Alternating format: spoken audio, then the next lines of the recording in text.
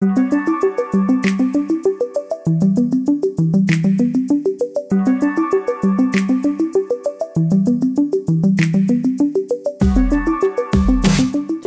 Formation, Pastor Ryan and Pastor Tyler here again. Welcome to another episode of The Weekly, where each week we take an opportunity to explain the whys behind what we do as a church family. So this week we want to discuss why our new community groups are going to utilize sermon-based discussion guides. And so if you listened to last week's episode, we talked about why we're making the shift to community groups. And so if you haven't heard that, I'd highly, highly encourage you to go back and to listen to that.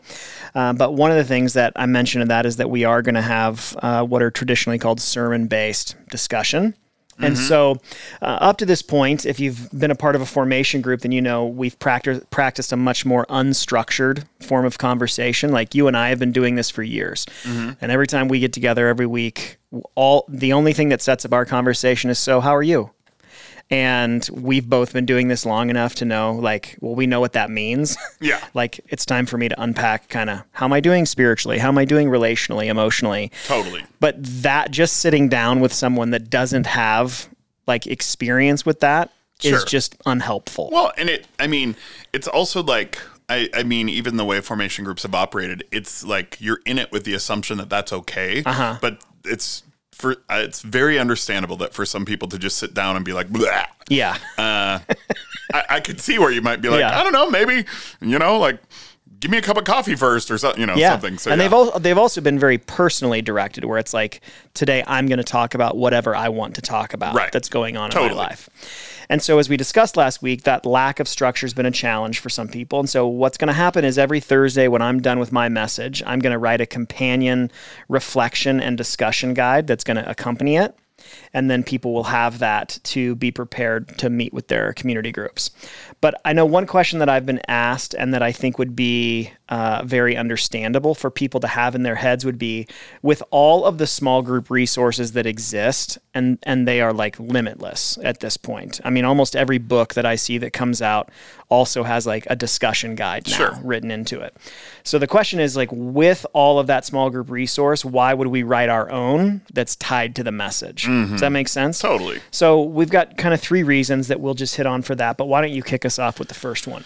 Yeah, I think the first reason is what we've said a few times, that we want to provide a more directed structure to the conversations. So many of us haven't been taught how to have spiritual conversations, don't have any experience with them, just like we were talking about. Yeah.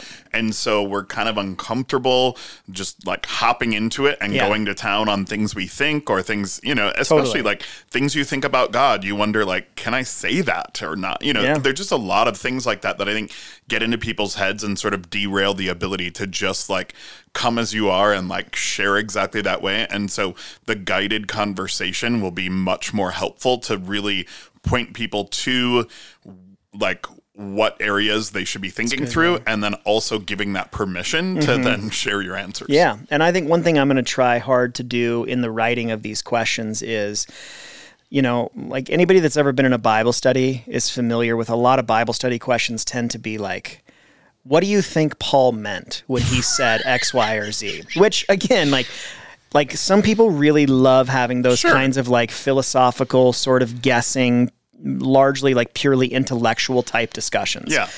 But we're after something different, and that we are, even though we are using a different format, we're still trying to accomplish the same thing that we were in formation groups. Absolutely. Which is to help people learn to pay attention to what's going on inside of them and around them, where is God and what he is inviting me to. And so these questions are going to be written in a way that, Lord willing, will help surface those same answers, but in a way that people haven't been able to necessarily get to on their own. Totally. Does that make sense? Yeah.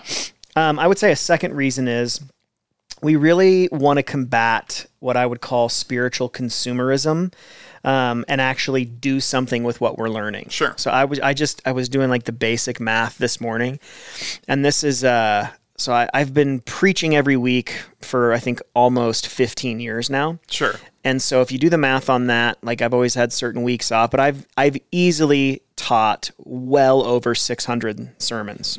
Wow. Yeah, that was my response too. And what that means is you've listened to over 600 of my sermons and loved them. I can tell by looking for almost 600. Wow. But that's kind of what I'm getting at is, anybody who has been walking with Jesus for a very long time has heard a wealth of sermons in their life. And we live in a time where you can podcast any pastor you want anywhere in the world. Sure.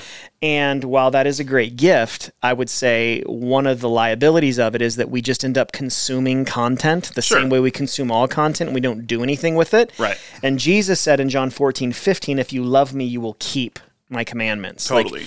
He's saying you'll do the things that I'm saying.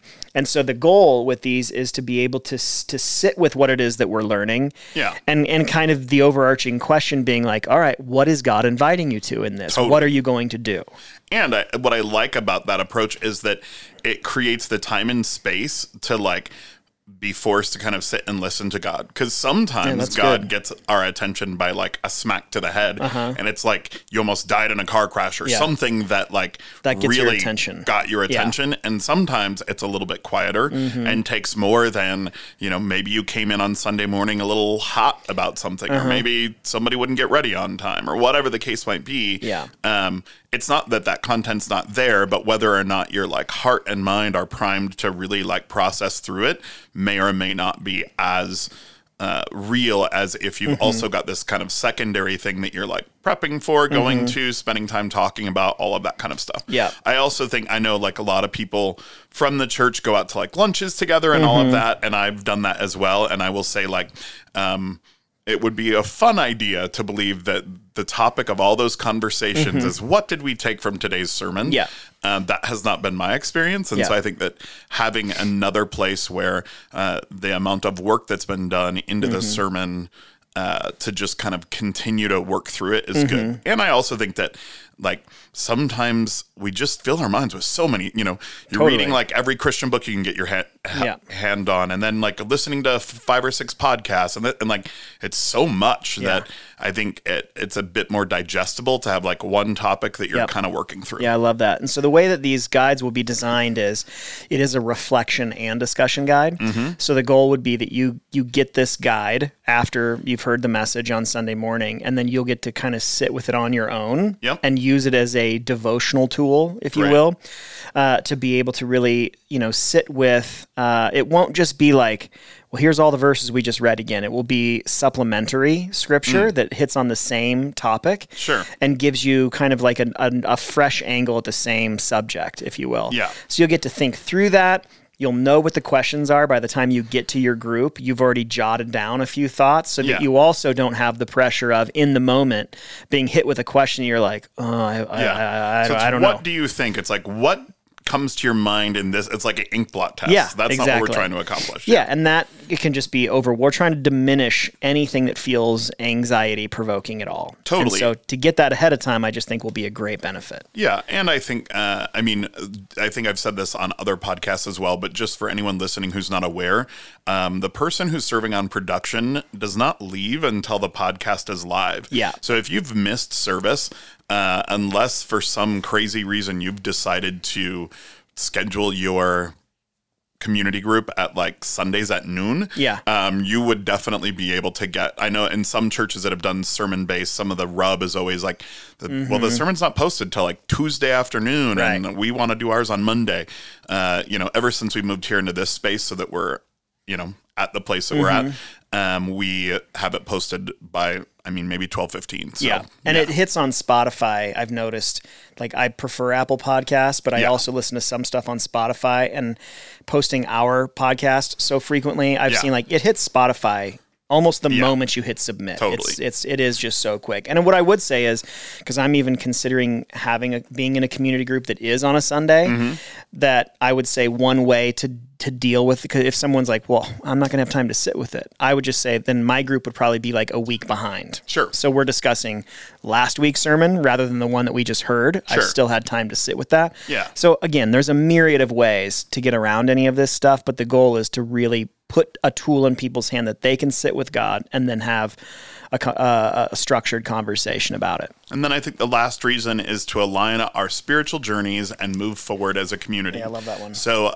even in this past week's sermon, we talked a lot about working really hard to protect and preserve the unity in our church. And I think one way we can do that is be very intentional about aligning our journeys. So we're all gathering to learn the same things each week, but now we scatter into our community groups and continue to work out what the implications are together. Yeah. And I think even if you are interacting with, because, we don't by any means expect that like the people in your community group are the only people that you like interact with at the church.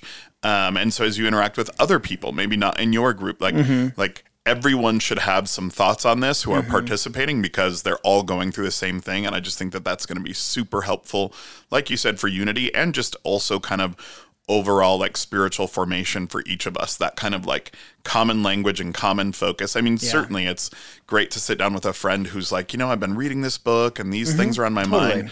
It's way more effective if I'm reading the same book too and understand the context. And so this will kind of help aid in that. Yeah, I think that that's going to be, I think the dream is that life as a part of our church really does feel like we are on this journey together. Totally. And I do think that this is one very practical way that we can help make that happen. So that's great.